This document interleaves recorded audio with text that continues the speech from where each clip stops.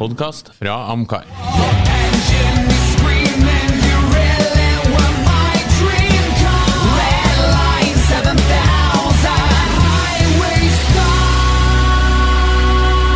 Lordens Garasje, en podcast om bil.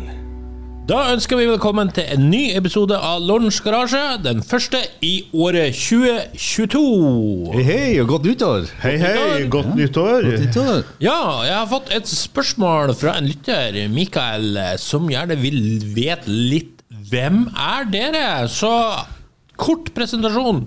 Hilberg Ove Johansen. Hvem er du? Ove Johansen. Ja, hva er det han vil vite? Sikkert litt, hva gjør du? Ja, sånn ja. Jeg jobber jo til daglig i Amcar, i administrasjon i Amcar, med hovedansvar for administrasjon og politikk samfunn i praksis. Har egentlig vært i det gamet her siden 91, og vært bilinteressert siden jeg var sånn typisk sånn, hvis du spør en toppidrettsutøver, har alltid gått på ski, ikke sant? Så det er sånn med bil, så sikkert fra jeg var 5 år. Så skal vi ta så veldig mye mer? Nei, det var veldig bra. Ja. Og Bjarne Reistad? Ja, hva var han het, sa du? Han heter Mikael. Mikael, ja, han har kanskje ikke sett den podden der vi filmet live. Der har han jo i hvert fall, for å se oss i hvert fall. Ja, men det er noe så. Bjarne Reistad jobber også selvfølgelig på Amcar, og i likhet med Ove så har jeg vært bilinteressert sikkert for å ta i litt, så har jeg vært her siden jeg var 4 da. Et år lenger enn meg. Et år lenger, ja. Jobber på markedsavdelingen i Amcar, kam inn medlemmer, og ja. Og så jobber du med turene vårs? Ja, ikke minst medlemsturer. Ja. Så, ja, kort og godt. Veldig bra, veldig bra. Men du da?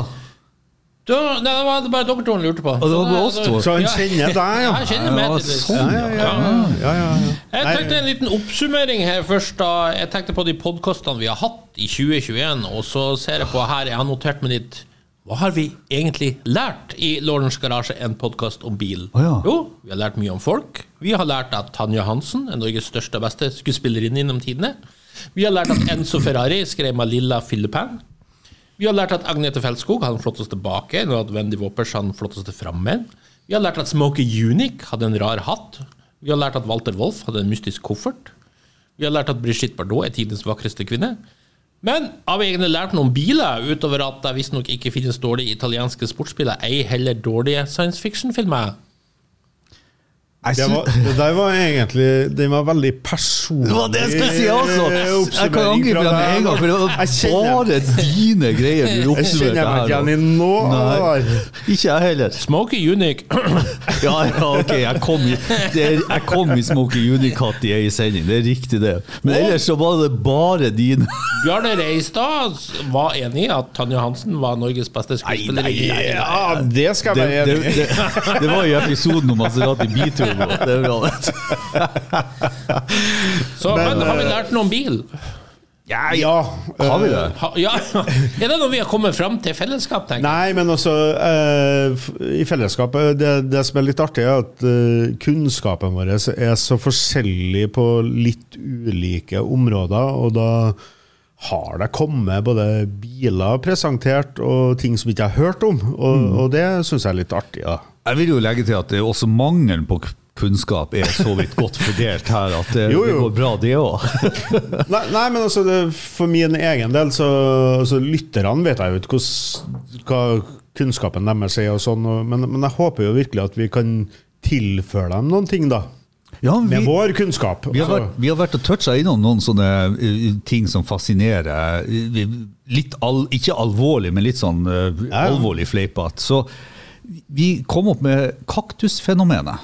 Ja, den er ganske interessant, synes jeg. Kaktusfenomenet? Har du allerede glemt det mest interessante vi kom frem til? Det er bra. Det var bra, Bjørn. Vi starter like sjokkerende som vi slutta. Ja, forklar kaktusfenomenet. Kaktusfenomenet er jo en bil som på mange måter ikke er kritikerost, men som har en it-faktor som gjør til at du skjønner bare at den er riktig allikevel. Var det greit forklart? Ja, og da skjønte vi jo alle tre. Det her noe dere har diskutert på bakrommet uten meg. Nei, Det var en berømt episode da vi alle tre var i ekstase over Citroën Cactus. Ja. Åja, det fenomenet bilen, ja. Nå trodde jeg... Det er jo en podcast om bil, Bjørn. Ja. Nei, nå trodde jeg det var et sånt generelt fenomen som var oppfunnet av dere toene her som... Vi setter jo ikke å diskutere planter i... Nei, men at det var en billedlig greie her da, på en kaktus, når du får en kaktus... så har du gjort noe dårlig. Gitt i gave, så skjønner jeg. Men da er du med på kaktus. Ja, da er jeg med selvfølgelig. Og så var vi jo litt enige om at den nye Dino-Ferrarien var årets beste entry i 2021. Ja, faktisk. Ja, 296. Ja. Det er vel det eneste vi har vært enige om, sånn, at det har vært en flertallsavgjørelse. Ja, faktisk omtrent. Ja. I dag tenkte vi kunne se litt på jubileet. Vi har sendt ut en liten liste med biler som fyller år, og vi tar en liten hot or not på de. Dette er biler som jeg tror stort sett de fleste vet godt hva er. Vi trenger ikke noen sånne dype historiske fortellinger om de her bilene. De er godt kjent for folk flest. Og vi startet med de bilene, to kule biler som fyller 60 år i år. Og så går vi fremover i tid. For 60 år siden så fikk verden AC Cobra, som jo ble Shelby Cobra når Shelby setter store motorer i det. Så dagens første spørsmål, 60-åringen Shelby Cobra, er det hot or not? Jeg tror vi vet svaret. Ja, det måtte jo bli 3 ganger hot. Det var egentlig ganske innlysende. Ja, hvorfor det, Ove? Nei, altså det er jo... Du sendte jo ut en liste som vi skal ta stilling til, og da, veldig mange av de bilene her er jo, når vi kommer på nyere biler, så er det på mange måter lanseringsår vi snakker om. Kanskje ikke folk forbinder med den årsmodellen, men det her er jo lanseringsåret av en gammel bil fra gamle AC i England, som egentlig kom i 53. Jeg synes det at det er jo fødselen på noe som er ganske sånn legendarisk. Så skal det jo sies, de første, jeg husker ikke om det var 70 eller 100 bilene, kom jo med 260 før de fikk 271 hesters 289 fra Mustangen. Altså den kom med den minste motoren fra Falcon. Eller feilen, men uansett, så det ble jo en legendarisk bil som jo kanskje for folk flest er paradoksalt nok kjent som en kitcar. Ja, det er jo det som faktisk er litt synd her. Det eneste som ødelegger litt i Cobra-myten, det er at for bilen er jo så vanvittig brutal. Det er vel sannsynligvis den og Porsche Carrera GT som er de to mest livsfarlige bilene noen gang bygd, når du ser på hvor eiere som spinner veien, rett og slett krasjer, dør og så videre. Det her er redskap som må behandles særdeles forsiktig. Det er enorm motor på en liten, lett bil med kort akselavstand og ingenting som hjelper deg ut av trøbbel. Og det er det som er bilen så tøff. Ja, for den er helt spinnvill. Ja, den er spinnvill. Og jeg har hatt gleden av å se en dønn original, urestaurert med, ikke original eier, men eier nummer 2 kjøre. Var du med i USA, da vi møtte han på Friday Cruising opp hos Big Boppers i Pasadena. Ja, stemmer det. Det var litt sånn, bilen var jo patinert og jeg tror ikke den var rørt. Nei, den hadde jo vært lakka, og den var opprinnelig gull når den ble levert. Og så hadde han klart å få nærmest fått av den lakken som var, så det var jo det som var det litt kule med akkurat den bilen, for at han hadde fått frem gullfargen, men det var jo selvfølgelig jævlig å se på, men du så liksom greia. Og den viben det er den bilen, når den er original, bare liksom den stemningen rundt det var helt topp. Og så må vi jo, du sa jo når det ble store motorer til å begynne med, så var det jo ikke 427 i dem. Nei, det var det jo. 65. Ja. Og da var det jo, klart, da var det jo en dødelig bil. Og så var de var jo med på Le Mans og på Sebring og på Daytona og alle sånne ting, og da klasket de jo på dem hardtopper. Og så kom det jo senere en Cobra Daytona-utgave som var en sånn trunkert bil mer med så nei, det er jo starten på en legende, så det er klart det må bli hot. Ja. Neste er kanskje enda mer legendarisk, den mest verdifulle bil på denne jord. Vi snakker om Ferrari 250 GTO. Hot or not? Ja, Bjarne tar hatt, men her kommer over med den første brannfakkelen i 2022. Ja. Verdens mest verdifulle bil ikke hot. Ja, nei, det er egentlig bare derfor jeg tar det, for at prisnivået har ødelagt den bilen fullstendig. Jeg hadde heller kjøpt Grand Hotel i Oslo og fylt det med biler i stedet for å kjøpe meg en sånn bil. For det er nemlig prisnivået på den. Og hvis du ser på, altså, det er jo en fantastisk fin bil, og så videre. Så, men som sagt, jeg sier not på grunn av at det er sånn galskap på prisnivået. Det lager 40 stykker eller noe sånt. Og hvis du ser på racing heritagen på den bilen, så tenker du, så bra. Men det er jo whatsoever. Jeg var inne på Cobra Daytonaen som jo har 2,7 kilo per hest mot 2,9 på Ferrarien og så videre. Så, og ser du dem i silhuett, så er jo bilene ganske like og så videre. Så jeg mener, det har bare liksom sånn fullstendig tatt av med prisen på den bilen. Og så ser jeg på, hvis du sammenligner den for sin tid, når den kom i 62, så var den bra, men det finnes jo, som sagt, hvis du kunne ha kjøpt Grand Hotel og fylt det med biler i stedet for at en Ferrari GTO, så hadde jeg nok tatt Grand Hotel i stedet. I Oslo, du tenker på? Ja. Det er et relevant poeng. Det er pris selvfølgelig. For det er jo ikke noe tvil om at når du må betale rundt $50 millioner, som jo er sånn sikkert gjennomsnittsprisen. I hvert fall 40. Den har vært solgt opp i 70. Ja, ikke sant? Så er jo det litt galskap. Og 39 lager totalt. Hvis du tar med de 330 GTO-ene. Så var det jo bare 6 Daytona Cobra Coupé. Så du kan jo si 7. Ja. Men 6 som lever, ja. Så kan du si den er jo nesten et kupp i forhold. For den har jo også løpshistorikken, like brutal, like fin også, vil jeg si. Ja, for at de er jo, du kan si, det er jo bedre aerodynamikk på Daytonaen. For at den ble hevet litt opp. Men altså, det er kun derfor jeg sier not, for at jeg synes jo det er. Men jeg er ikke enig i at de som mener det her er den fineste bilen som noen gang er laget, det er jeg ikke enig. Nei, og Ferrari, spør du meg, har jo finere biler enn det her. Men ikke, hvis du tar en sånn original Cobra eller en av de første som ble laget, så snakker vi jo fort en $25-30 millioner der også. Nei. Jo, mener jeg, så en sånn tidlig Shelby her. Jo, men det var Shelby sin bil.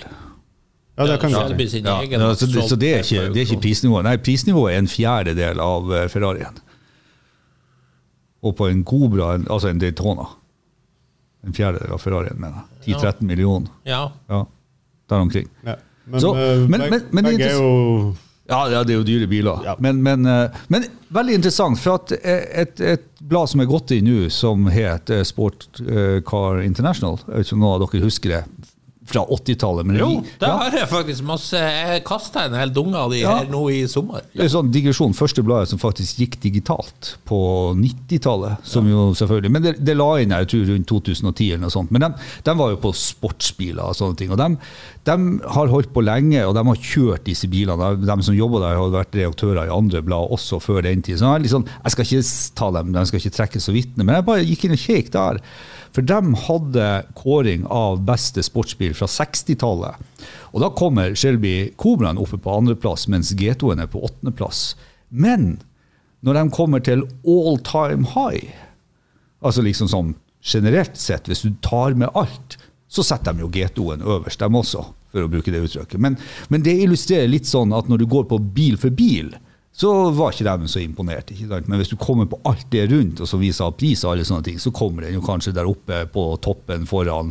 Men altså på 60-tallet, du fikk jo sånn Miura også, bare for å ta det. Ikke 62. Men den har jo null løpshistorikk. Det har den. Så det er klart, det viser jo ofte at de mest dyre auksjonsbilene, det hjelper jo veldig på hvis du har noe feit løpshistorikk, altså RF, Bugatti på 20- og 30-tallet, og Ferrari ikke minst 50- og 60-tallet. Men man skal ikke ta alle sånne lister så veldig bra, for at på 10. plass på all time high så har de jo Mazda MX-5, så ikke uventet. Move on, sier jeg bare.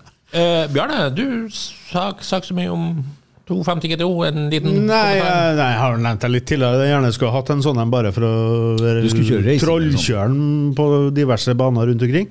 Så, men det er jo gjerne det de blir brukt til, og det synes jeg er litt stas med eierne som gjerne er milliardærer sikkert, eller multimillionærer, eller hva det nå er, at de faktisk bruker de bilene. Ja, men nå er vi litt over på filmtriks. Du skal være klar over at veldig mange av de som kjører 250 GTO, kjører ikke den ekte bilen. De har fått bygd opp en replika. Ja, og vet du hva grunnen er? Nei. Det er så for bilen er så verdifull. Det er ingen forsikringsselskap i verden som vil forsikre den her til banebruk. Så det du ser på... Så Nick Mason sin 250 GTO, det er replika. For den ekte bilen hans, den står i garasjen. Han får ikke lov å kjøre med den. Så bilen er blitt så verdifull at den på en måte har ødelagt for seg selv. Ja, ikke sant. Så, men da har jeg skal ta den originalen og så gjort det, mener jeg. Ødelagt den? Ja, nei, ikke ødelagt den, men... det er bra. Kjørt over med monstertruck. Er sannhetsgehalt det du sier nå? Ja. Det er sånn det snakkes lite om, men det bør gjøres sånn i historisk reising med 250 GTO. Sånn at noen kjører kanskje med ekte, jeg vet ikke, men jeg vet mange har fått bygd replika. Jeg vil jo tro at noen av dem kjører den originale, altså. Ja, hvem som vet. Men hvis vi snakker om fin bil fra 62, eller fra den kom jo 2 år senere, men er ikke 275 GT4-en, er ikke det en fin bil? Den som er litt lengre. Jeg synes jo alt på 60-tallet. Ja, det synes jeg også, egentlig. Skal vi gå på en 50-årsjubilant? Da tar vi noe så enkelt som kanskje i utgangspunktet ikke noe for Ove, det er Fiat XC9, og jeg sier det på grunn av at den hadde aldri noen særlig stor motor. 75 hester kom den vel med originalt. Så spørsmålet er, Fiat XC9, hot or not? Ja vel, Ove, nå møter du selv i døra. Ja, jeg gjør jo det. Nei, alle tre har hot. Alle tre har hot. Jo, men altså, er ikke det her en charmerende bil? Jeg mener, det er jo den... Jeg har litt sånn heng på XC9, av en eller annen, det er litt sånn, den har en litt sånn it-faktor, som du sier, 1300 fra en Fiat 128 eller noe sånt. Den hadde 4-trinnsmanuell også når den kom, ikke 5-trinns. Den fikk jo 1,5 liter og 5-trinns og injection senere. Men den har jo det her, du har jo de versjonene med det utrerte interiøret og de vaffelstripen på siden. Jeg synes absolutt de versjonene som har de tynne fangerne som går rundt hjørnene er finest. Og så er det at du har på å si dere som er mer inne på det her enn det er, men for meg så foresvever det som at XC9 er liksom den første billige sportsbilen som ikke er engelsk. Og så er det jo en mettmontert bil. Altså det er jo en tidlig Toyota MR2 eller en tidlig Take på noe. Den hadde litt bredere hjul bak enn foran. Jeg har på å si vokst opp rundt en sånn bil. For den fantes i Tromsø der jeg vokste opp. Ikke sant? Jeg synes alltid det var noe sånn spennende med den. Og den har jo... sånn dimensjonsmessig ikke noe supersportsbil over seg, men den har litt sånn sportsbilpreg. Og så synes den er liten og søt, og så var den jo veldig billig, og det er den jo fremdeles. Så jeg vet ikke, det er bare sånn, for meg så er det litt sånn urgreier i den XC9-en som jeg ikke klarer å fortelle, så den har jo ikke kaktusfaktor, for at det er jo veldig mange som liker XC9, men det er så, bare til meg så tiltalende, men som du sier, alt for lite motor. Ja, jeg har den jo som sånn Supra-fenomenet, og det er med det som jeg mener at jeg vil ikke ha en original. XC9 er blant de bilene som jeg gjerne vil se med litt customisert og senke litt, andre felger, gjerne skjermbredere. Altså helst få en sånn avart prototyp-looken, som jo en del har kjørt på, synes jeg er grisetøft. Så jeg nettopp så la ut en til salgs, som jeg ble litt fristet, jeg må si det. Dere vet sikkert hva jeg mener. Nei, jeg har jo hatt en sånn som jeg kjøpte i Fredrikstad, og det var en original 1300 med småfangere. Det var satt igjen litt trimmet 1500. Koselig liten bil, men ganske tussig å kjøre langtur med 4-trinskasse. Det bråker og smell. Men det er 72 altså. Hva annet i 72 med mettmontert motor kostet 10 000 pund? Den var 914, og den er 914, ja. 914, det er jo faktisk det eneste. Det har jeg også hatt, og hvis jeg skal sammenligne de to bilene, så må jeg si at 914 var hakket vassere å kjøre, da. Ja, ok, ja. Nei, men det har du helt rett i. 914 er jo en av mine favoritter, så... Ja. Det var så fin og nøytral styring på 914, og den var magisk å kjøre, og det sies jo det at de var veldig forsiktige med å stormotorisere dem, selv om de gjorde det. 914-6, for at kjøreegenskapene var jo egentlig langt bedre enn en 911. Det er jo sant. Jeg satt faktisk og så på... Nei, det var så fin og nøytral handling på den, og den bilen savner jeg faktisk. Men XC9 var jo XC9 var den var jo annonsert, husker jeg, mot liksom stilfullt ungt publikum. Jeg tror også en del damer synes det der var bra. Ja, det var litt sånn girly preg over den. Det var litt sånn flyvertinnebil. Flyvertinnebil, Ja, og det mener positivt. Ja. En ung, pen flyvertinne som gjerne kjøpte noe sånt, en grønn sånn en, ja. Vi går videre. En annen 50-årsjubilant. Hvis 1972 blir 50 år, det blir det. Og det Porsche 911 Carrera 2,7 RS Hot or Not. Du vet, nå blir jeg stadig mer sjokkert, fordi at nå Nei. Oi, vi har 3 hot her. Jeg begynte å lure, Bjarne. Du har laget de her racketene med grønn og rød, og det jo helt krise for den fargeblinden, så ikke så enkelt det. Nei, det her vel en av de mest legendariske Porschene man får. Apropos, jeg tenker kanskje du synes den var litt overpriset. Jeg så en sånn sak fra Discovery Channel. Fra 2004 til 2014 så økte bilen i verdi med 700%. Ja, men det jo litt sånn Porsche-greier, men den her har jo økt veldig. Ja. Men den her bilen, jeg vet ikke om det var i en podcast i 2021, men jeg vet i hvert fall at jeg har dratt frem den her bilen. For det min favoritt Porsche forutenom 914-6. For det her synes jeg litt sånn masterpiece. Det jo den desidert vasseste, hvis man kan kalle det generasjon 1, serie 1, 911, ikke sant? Og den kan den få 210 hester, 2,7 liter.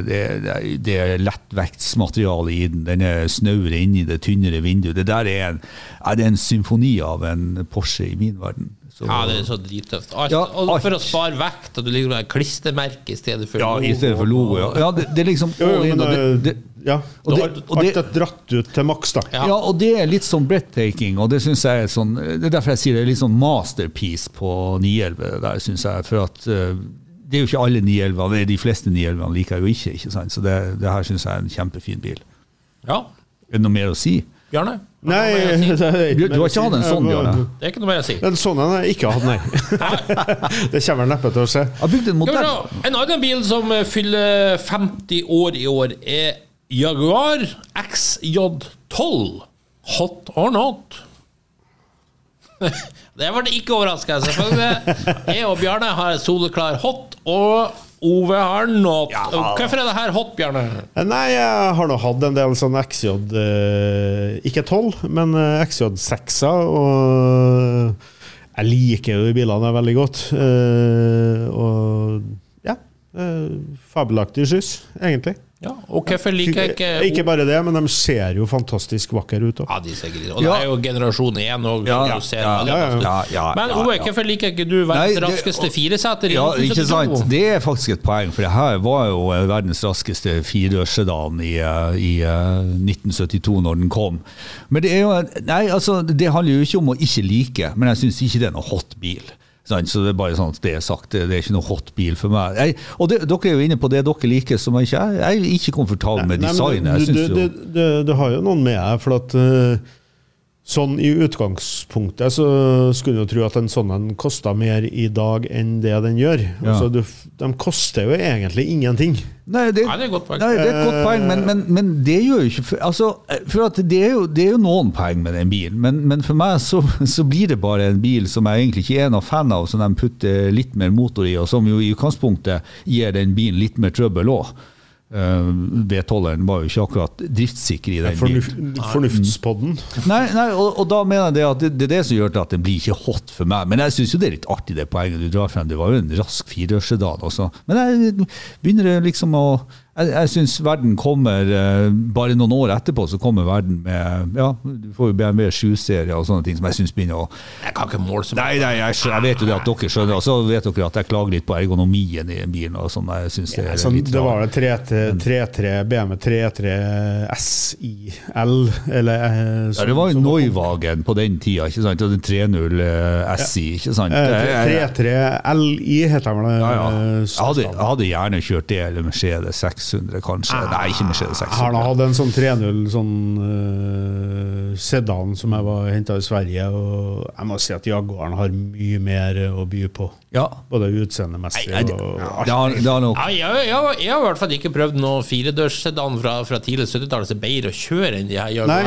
XJ-ene. Det er klart, er du litt høy, så ser du at det kan være problemer. Takhøyden er litt lav innvendig, typisk Jaguar. Ja, for de har litt sånn tjukke seter og sånt. De har jo jævla tøff taklinje, men det er jo de skulle jo klart å få det litt på bekostning av høye personer. Ja, eller fått ned setene, men på grunn av det at de har så tjukke interiør som liksom engelskmenn er litt sånn kjent for, så blir du jo settende som på en krakk opp på ramma. Så jeg synes det satt deilig. Og satt deilig. Neida, men det smak og behag. Smak og behag. Det er jo ikke en bil som er sånn hverken superhot eller supernott. Neida, den er ikke det. Men den er trivelig, og den har jo den it-faktoren med den liksom rekorden, så det er jo litt artig. Og rask spørsmål, Bjarne, hvis du hadde fått valget mellom den her, eller Daimler Double Six, hva du tatt da? Da tror jeg faktisk jeg har tatt en Jaguar, for jeg er ikke noen særlig fan av grillen på Daimler. Og vi er der, altså. Jeg er ikke noen særlig fan av navnet. Og Double Six. Nei, Daimler. Daimler. For det høres ut som du har vært og handlet i Tyskland. Det kan du jo si, men nei, altså, de er jo mer påkostet av Daimleren. Jeg er jo mer sjokkert over men det er noe med den grillen med rillene på toppen som ser litt sånn rar ut. Enig. Ja, men da rest my case, for jeg synes ikke grillen på Jaguaren er fin heller. Så. Ja, det synes jeg er fint. Men, uansett, en annen 50-årsjubilant, den siste 50-årsjubilanten, det er første generasjon BMW 5-serie, den såkalte E12 Hot or Not. Jaha, jeg og Bjarne igjen hot. Dere liker jo alt av biler, det skal dere ha. Men not. Har du traumatiske Derek-minner eller noe sånt som ligger til grunn her, Ove?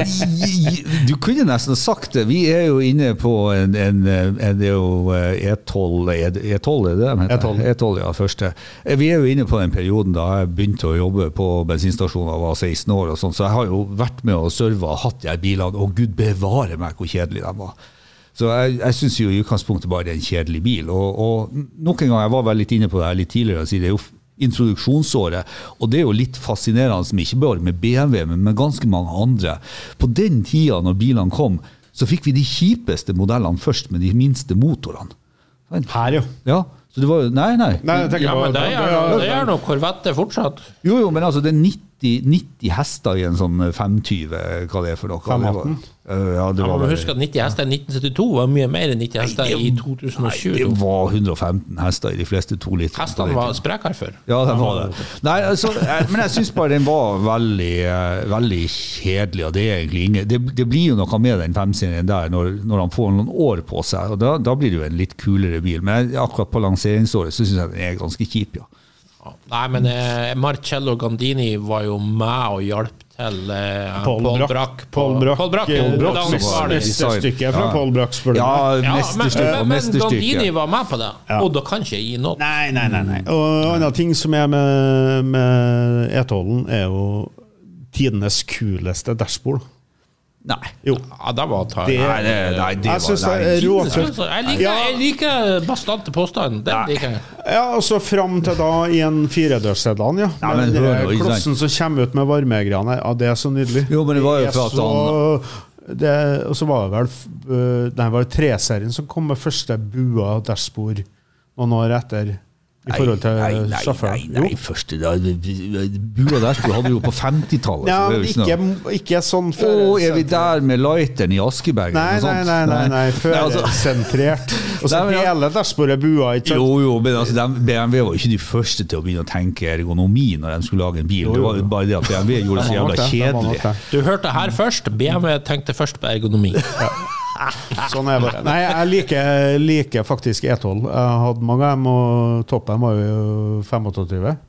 Senere, det har jeg hatt, men ikke den kom med en M535, som var helt magisk. Alpina laget jo noe. Ja, Alpina, men det er jo det jeg sier. 5-serien har jo stort sett vært veldig trivelig bil. Ja, men det er det jeg sier. Men nå snakker vi 72-modellen, den kjipe 72-modellen som den kom med. Jeg synes ikke det er kjip. Men det er kanskje mye Derek-minne her. Nei, altså Derek var bra. Det er noe gærlig med det? Nei, jeg synes jo Derek var bra. Jeg ser jo det er positivt. Ja. For mange har dere blitt Derek lagt veien for BMW-entusiaster, vil jeg tro. Det vil jeg jo tro. Da går vi over på en 40-årsjubilant. Og da skal vi over da altså til 1982. Og da kom Mercedes-Benz med sin 190, som var en ganske folkelig bil. Hot or not? Ja, da får vi hot fra Bjarne og Ove. Jeg sier en soleklar not. Sakkos merkemesterverk. Ja, vi forklarer ikke for det her en mesterverk, for det har ikke jeg skjønt. Nei, men det, hvis du leser litt om sånne designstudier av 190, så er det bare lovord å få. Fordi en Bruno Sacco er liksom det store... Nei, Bruno Sacco er ikke den store, men... Sacco og Barak og Bertone. Han som får en Sacco-sekken? Ja, faktisk. Faktisk var det. Ja, det ser faktisk bedre ut enn designet. Altså, det designet der er jo lovprist i alle... Ja, men jeg skal fortelle deg hvorfor jeg misliker bilen. Det er så enkelt som personlig. Min mor, kjære mor, Hvilefred, hadde en Mercedes 190.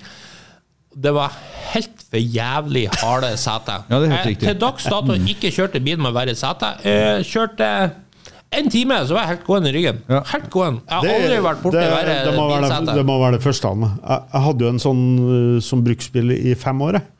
Fantastisk bil. Jeg hadde en 190 2.6e. Jeg fikk forklart en sånn Mercedes-fantast at han forklarte at du må tenke, det her er laget for korpulente tyske bankdirektører på 200 kilo. Det er da det blir riktig, altså styrkeforhold i setene. Det kan jo ikke stemme, for de valgte jo ikke en 190. Neida. Nei, det var i hvert fall hans påstand. Korpulente bankdirektører. Jeg kjørte jo S-klasse, så det der det kan du si. Men jeg er enig med Lorden, det er harde seter i dem. Og Mercedes var ikke god på seter. Med mindre du kjørte i drosje, ikke sant, og skulle sitte der hele dagen. De hadde dårlig seter, stort sett hele tiden. Ja, de hadde det. Ja, så jeg er enig med deg. Men ellers er bilen... Ikke på 115 og 116. 123 har vært mye dårligere. Det er jo litt... Men det er klart, hvis du er, hvis du er på 116 er ålreit. Hvis du er på sånn engelsk seta, så skjønner jeg jo det at det blir 114 og 115, mener jeg. Da blir det tortur å gå over på Mercedes-seta. Eller amerikanske seta. Eller Volvo-seta. Volvo. Ja, men Volvo var jo bra. Volvo og Saab var bra. Nei, men hvorfor liker jeg mot formodning en 190? Som jeg sier, jeg har hatt en, og det drar liksom ikke skinnet på det. Men i 82, når den kom, for det første så er det en ganske sånn ingeniørmessig, de hadde holdt på med den bilen, tror jeg, i 8 år før den kom, og brukt over 6 milliarder på utviklingen. Det er en sånn overengineered bil, så når du har hatt en sånn, og plukket på en sånn, og gått rundt en sånn, og alle sånne ting, så den er fantastisk godt laget. Designmessig, egentlig ganske kjedelig, den også, akkurat som Mercedes 5-serien. Men jeg synes 190-en, som jo da blir en småserie Mercedes-bil, som de ikke hadde hatt før, så er det jo ikke arvtager egentlig for noen ting som helst det her. Så synes jeg de har gjort en god jobb. Og så, akkurat som 5-serie BMW, så er det jo sånn at også 190, den kom jo til start med 120 hester når den kom, men den får jo også en fantastisk sånn pedigree på racing, og blir med i DTM og sånt. Det trekker jo opp det med 190 2,316, og det her berømte historien når du skulle åpne nye Nürburgring i 1984, når de inviterte alt av superracerførere til å kjøre hver sin identiske sånn her bil, og så kom en viss ung fyr, Ayrton Senna, som fikk plassen egentlig fordi Emerson Fittipaldi ikke har tid til å kjøre, og bare banka alle, og visste at så det får for den biten der, men ellers, jeg synes ikke det, og de der Evo-versjonene sier der DTM, jeg vet ikke, jeg synes ikke det er noen stektøft, faktisk. Men altså, tenkte jeg selv, jeg valgte jo den bilen, for jeg hadde en 2.6e. Så tenkte jeg en sånn liten kompaktklasse sedan med sånn motor. Altså, hva hadde jeg å velge egentlig? Det var jo mye. Ja, det og BMW var ikke det? Jo, kanskje. Ja, det var ikke så veldig mye annet. Så det... Nei, velge. Altså, det var en helt vanlig personbil. Ja, det er jo det. Ja, det er jo det. Ja, så, jeg synes ikke det er mer spennende. Nei, men det var jo ikke fremstilt som noe annet heller, men nei, jeg liker altså, det var en litt sånn banebrytende design. Skulle du kjøre en Audi C2? Nei, jeg vet, moderen hadde også en Toyota Carina, det var faktisk bedre å kjøre, synes jeg.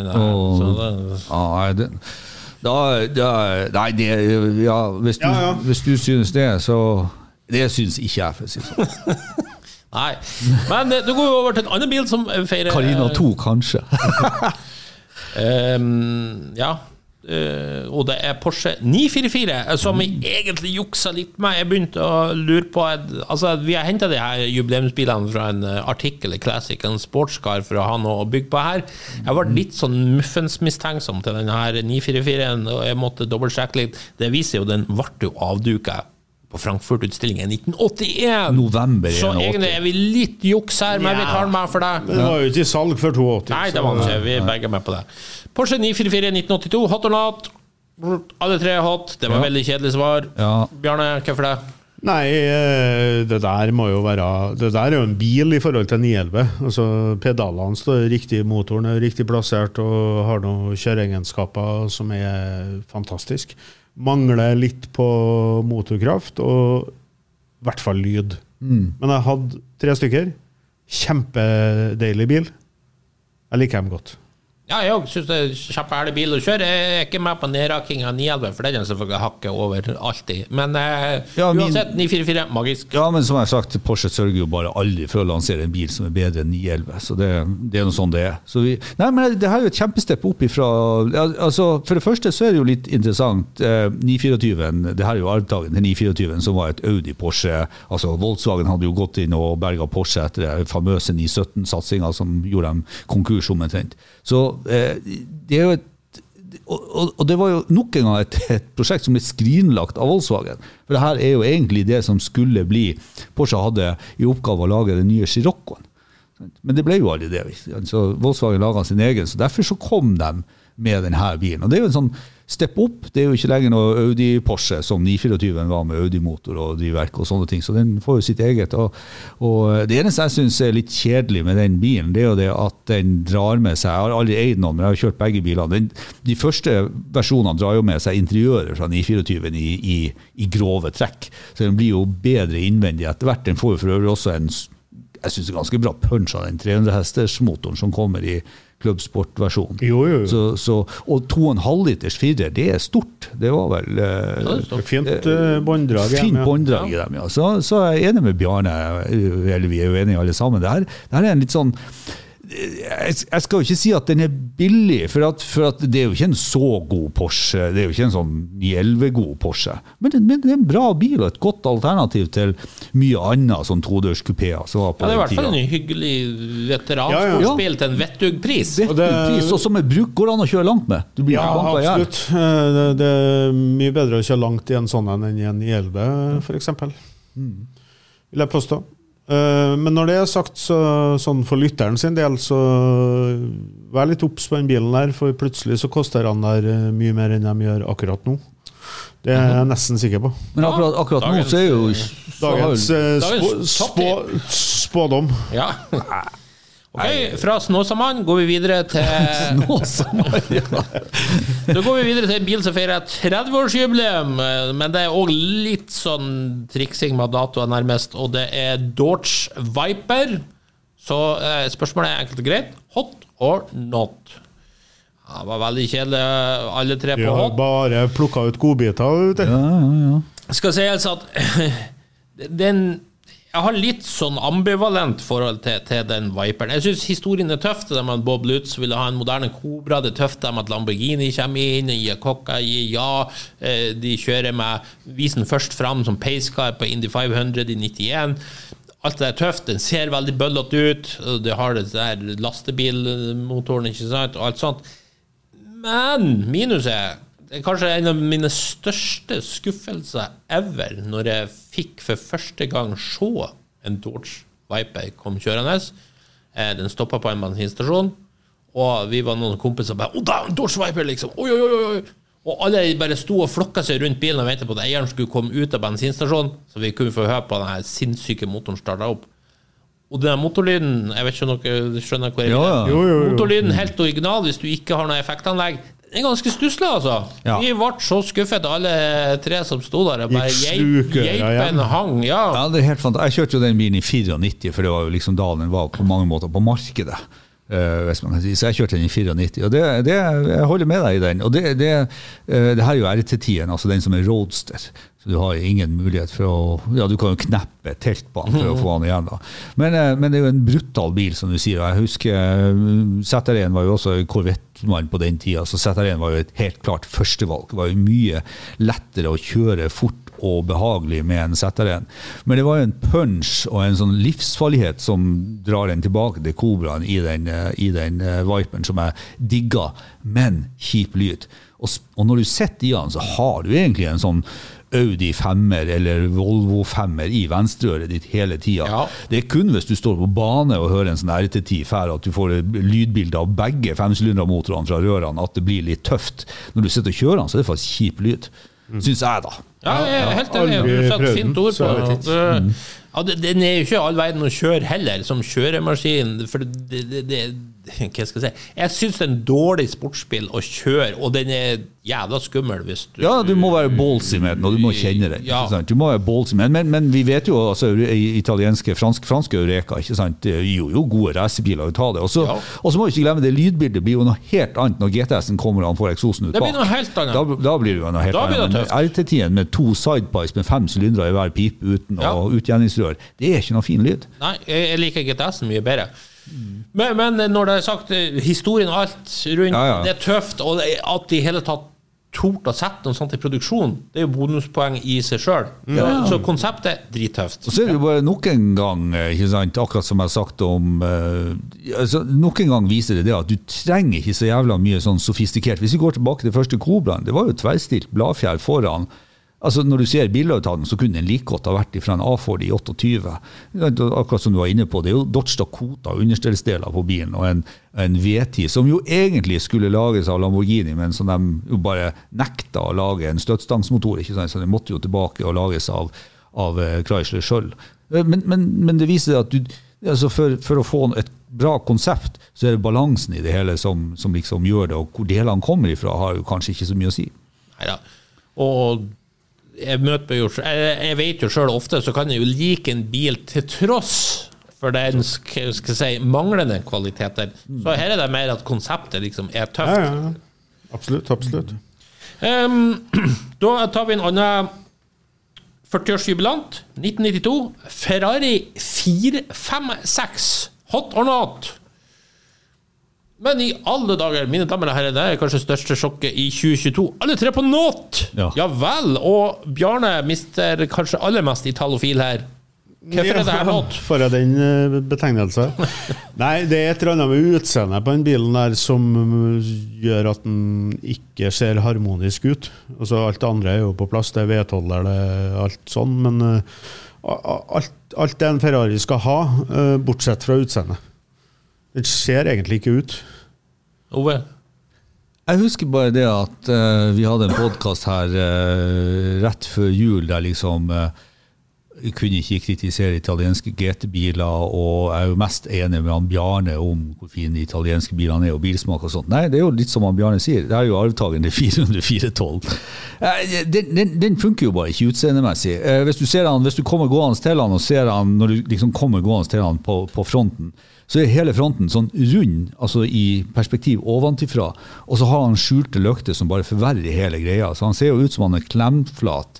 Altså, jeg vet ikke hva det ikke fronten som verst for meg, det jo sideprofilen. Jo, men den blir jo rett og slett bare sånn disharmonisk. Det der det ikke funker til meg heller. Den jo rett og slett bare ikke fin. Hvis du tenker på 6 tonn som kom etterpå, jo en masterpiece I forhold til 456. Ja, jeg tror også at her spiller Ferrari-navnet inn, for du ser ofte den vi nevnte I sånn blad som diskret, elegant og så videre. Men jeg tror det kun på grunn av Ferrari-logoen hadde stått Hyundai-logo på den. Ja, og det kunne jeg like gjerne gjort. Det kunne like gjerne gjort. Det designet der sånn. Tror jeg vi har fått hørt det bakruta. Men den har jo, alt det andre jo på plass. Altså, han ikke dashbordet ser jævlig bra ut. Men det viktigste med en italiensk sportsbil jo at det skal se bra ut. Nettopp. Ja, og det akkurat det den ikke gjør. Han har jo rett og slett, hvis du kommer med en 612 Scaglietti, den har en tilstedeværelse når du kommer kjørende. Nei, men jeg synes det en masterpiece I forhold. Ja, jeg synes det. Ja, I forhold. Så når du kommer kjørende med den, så har den en tilstedeværelse. Når du kommer kjørende med den her, så vet jeg ikke hva det for noe. Har de prøvd å klesse en sånn, hva det slags front de har prøvd å klesse på en Hyundai?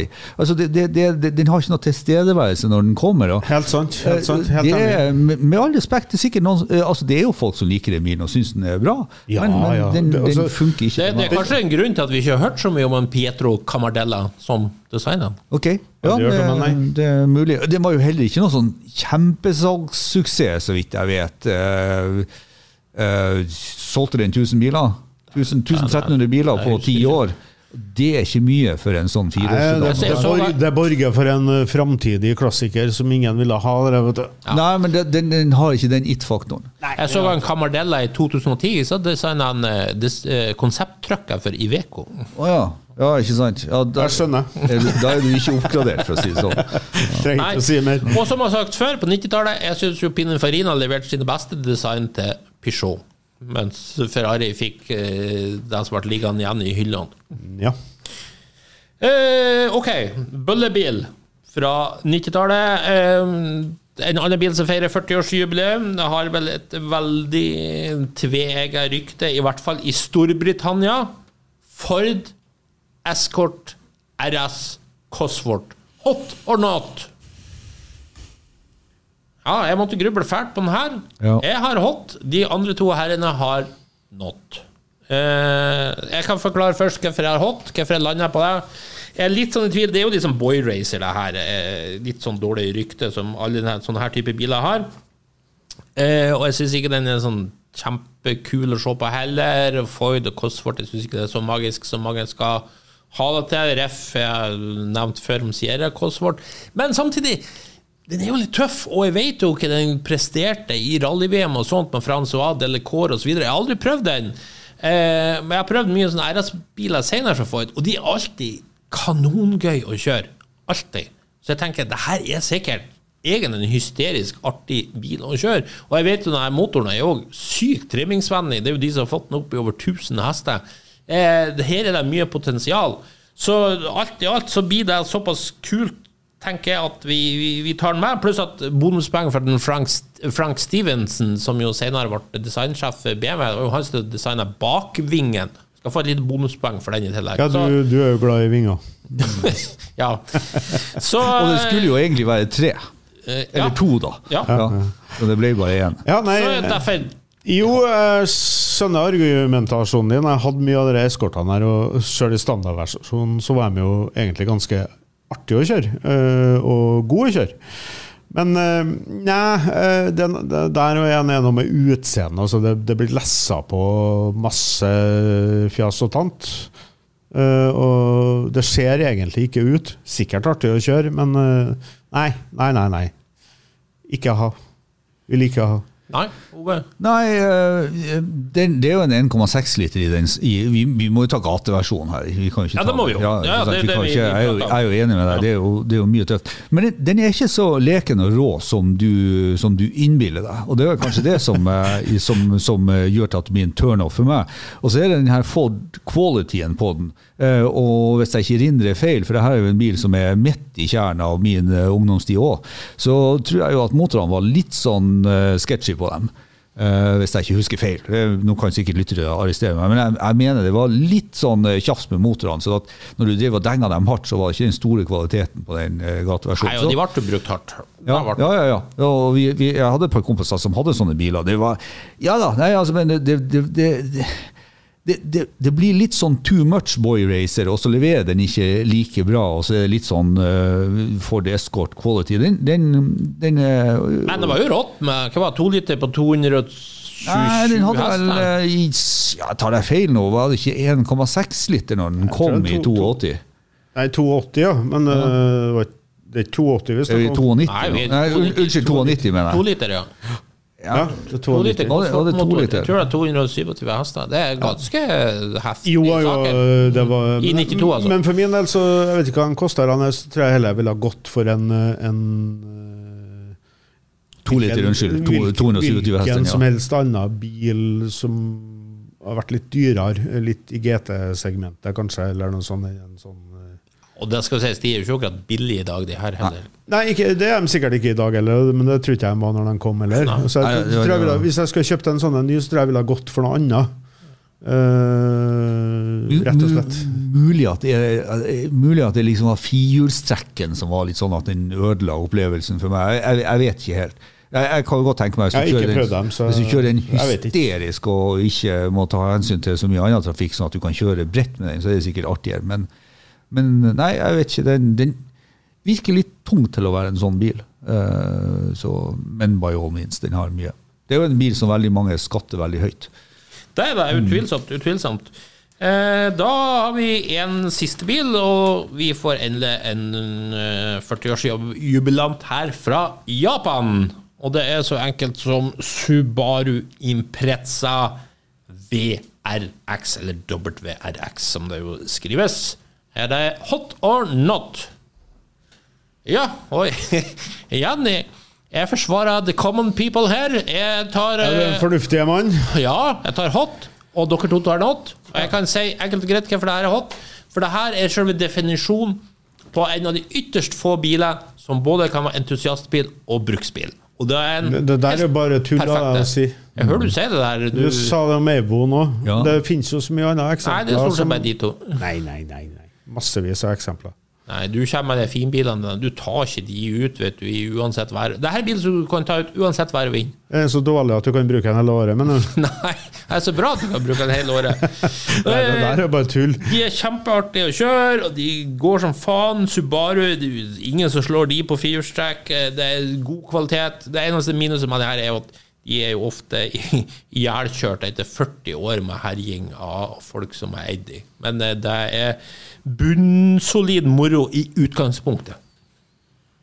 Ja, nei, altså firehjulstrekken jo en stum 50-50 firehjulstrekk, så den jo alt annet enn sofistikert, men den jo predictable, så den jo grei å kjøre, for du vet hvordan det så det en 2,5 liters turbomotor, ikke det som noe forskjell på VRX-versjonen og turboversjonen her, det husker jeg nå egentlig ikke i utgangspunktet, men jeg kjørt sånne biler. Nei, det det samme, den ble bare kalt for turbo på det engelske markedet. Ja, sånn ja, ikke sant, ja. Nei, og de jo alt annet enn spennende, de her Subaruene i min verden. Så når jeg setter meg inn i dem, så det jo en sånn Japan-boks, bare med litt mer motor. Og jeg synes ikke det blir noe spennende, så jeg klarer ikke helt. Du sa Mercedes 190, det mer spennende enn det her? Ja, jeg syns faktisk det. Ja. Ok. Nei, jeg har aldri likt dem sånn utseendemessig.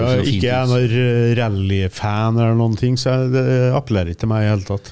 Liker du ikke noe til 90-tallets Impreza med den der blå og gule lakken 555 og Peter Solberg, Colin McRae? Nei, du vet, det synes jeg drittøft. Det helt på høyde med Lancia Martini. Det så tøft. Ja, altså, jeg synes faktisk i den kategorien der så var det en bil som jeg synes var mye artigere, og det var den der Mazda 323 4-wheel drive Turbo F-en, hva den het. Den var jo mye, den var jo mye kulere. Den var liksom en kruttønn å kjøre. Jo, men det altså... Dere slakter Escort, og så kommer du med den Mazdaen. Ja, men jo, det kan du si, men det var jo faktisk biler som jeg kjørte samtidig, så jeg synes bare Mazdaen var kulere, altså. Jeg bor jo der det litt, ikke så mye vinter, altså jeg har ikke noe behov for det firehjulstrekken. Så bakhjulstrekket jeg holder for lenge. Ja. Det bra at du bruker det at den har firehjulstrekk imot bilen. Det synes jeg... Hva skal du med firehjulstrekk hvis det ikke snø ute? Men det jo snø halve året. Har dere forresten sett at den Imprezaen kom jo i en sånn Casablanca-versjon også. Det var jo... Som gamle Kiss-fan så må jeg jo støtte en bil som heter Casablanca, for Casablanca Records. Så jeg kan ikke slakte. Jeg får sånn dårlige vibber etter de har kopiert boksermotoren til Alfa, og det gjorde de jo på en 12-eren sin. Prøv å finne på noe nytt av Subaru. Det var drøy. Ja. Nei, men vi jo kanskje nå i sånn 92. Det jo... vi i noen utviklingsår som liksom ikke helt sånn der oppe når vi kommer til bilindustrien? Ja, jeg jo ikke noen sånn stor fan av det 10 år i 90-tallet. Vi har jo snakket om det før, at det mister litt grann, det blir veldig mye revisorer inn i bildet og veldig mye fornuft, og så får du får jo alle disse gruppebilene som på mange måter i en annen versjon enn det de selges, som kan være tøff, og racinghistorien, som du sier, rallycross og Petter Solberg og sånt, men jeg vet da, faen nei, det bare sånn det ikke det veldig, veldig mange som liker akkurat den typen bil da. Altså, en ting jo at de går godt og artig å kjøre, og det skjønner jeg, men så har du den lille høysinga som har vært med rally, at du har dine personlige fans innenfor det sirkuset, og så litt sånn stas å ha en kalle en kopi av de bilene da. Ja, det klart, spesielt for impresaen Colin McRae som jeg kjenner jo folk som har hatt de førerne der som mega-idol, og fullt forståelig alt det der altså. Så det litt sånn race on Sunday, sell on Monday opplegger her da. Ja, i Norge var det absolutt tilfellet. Ja.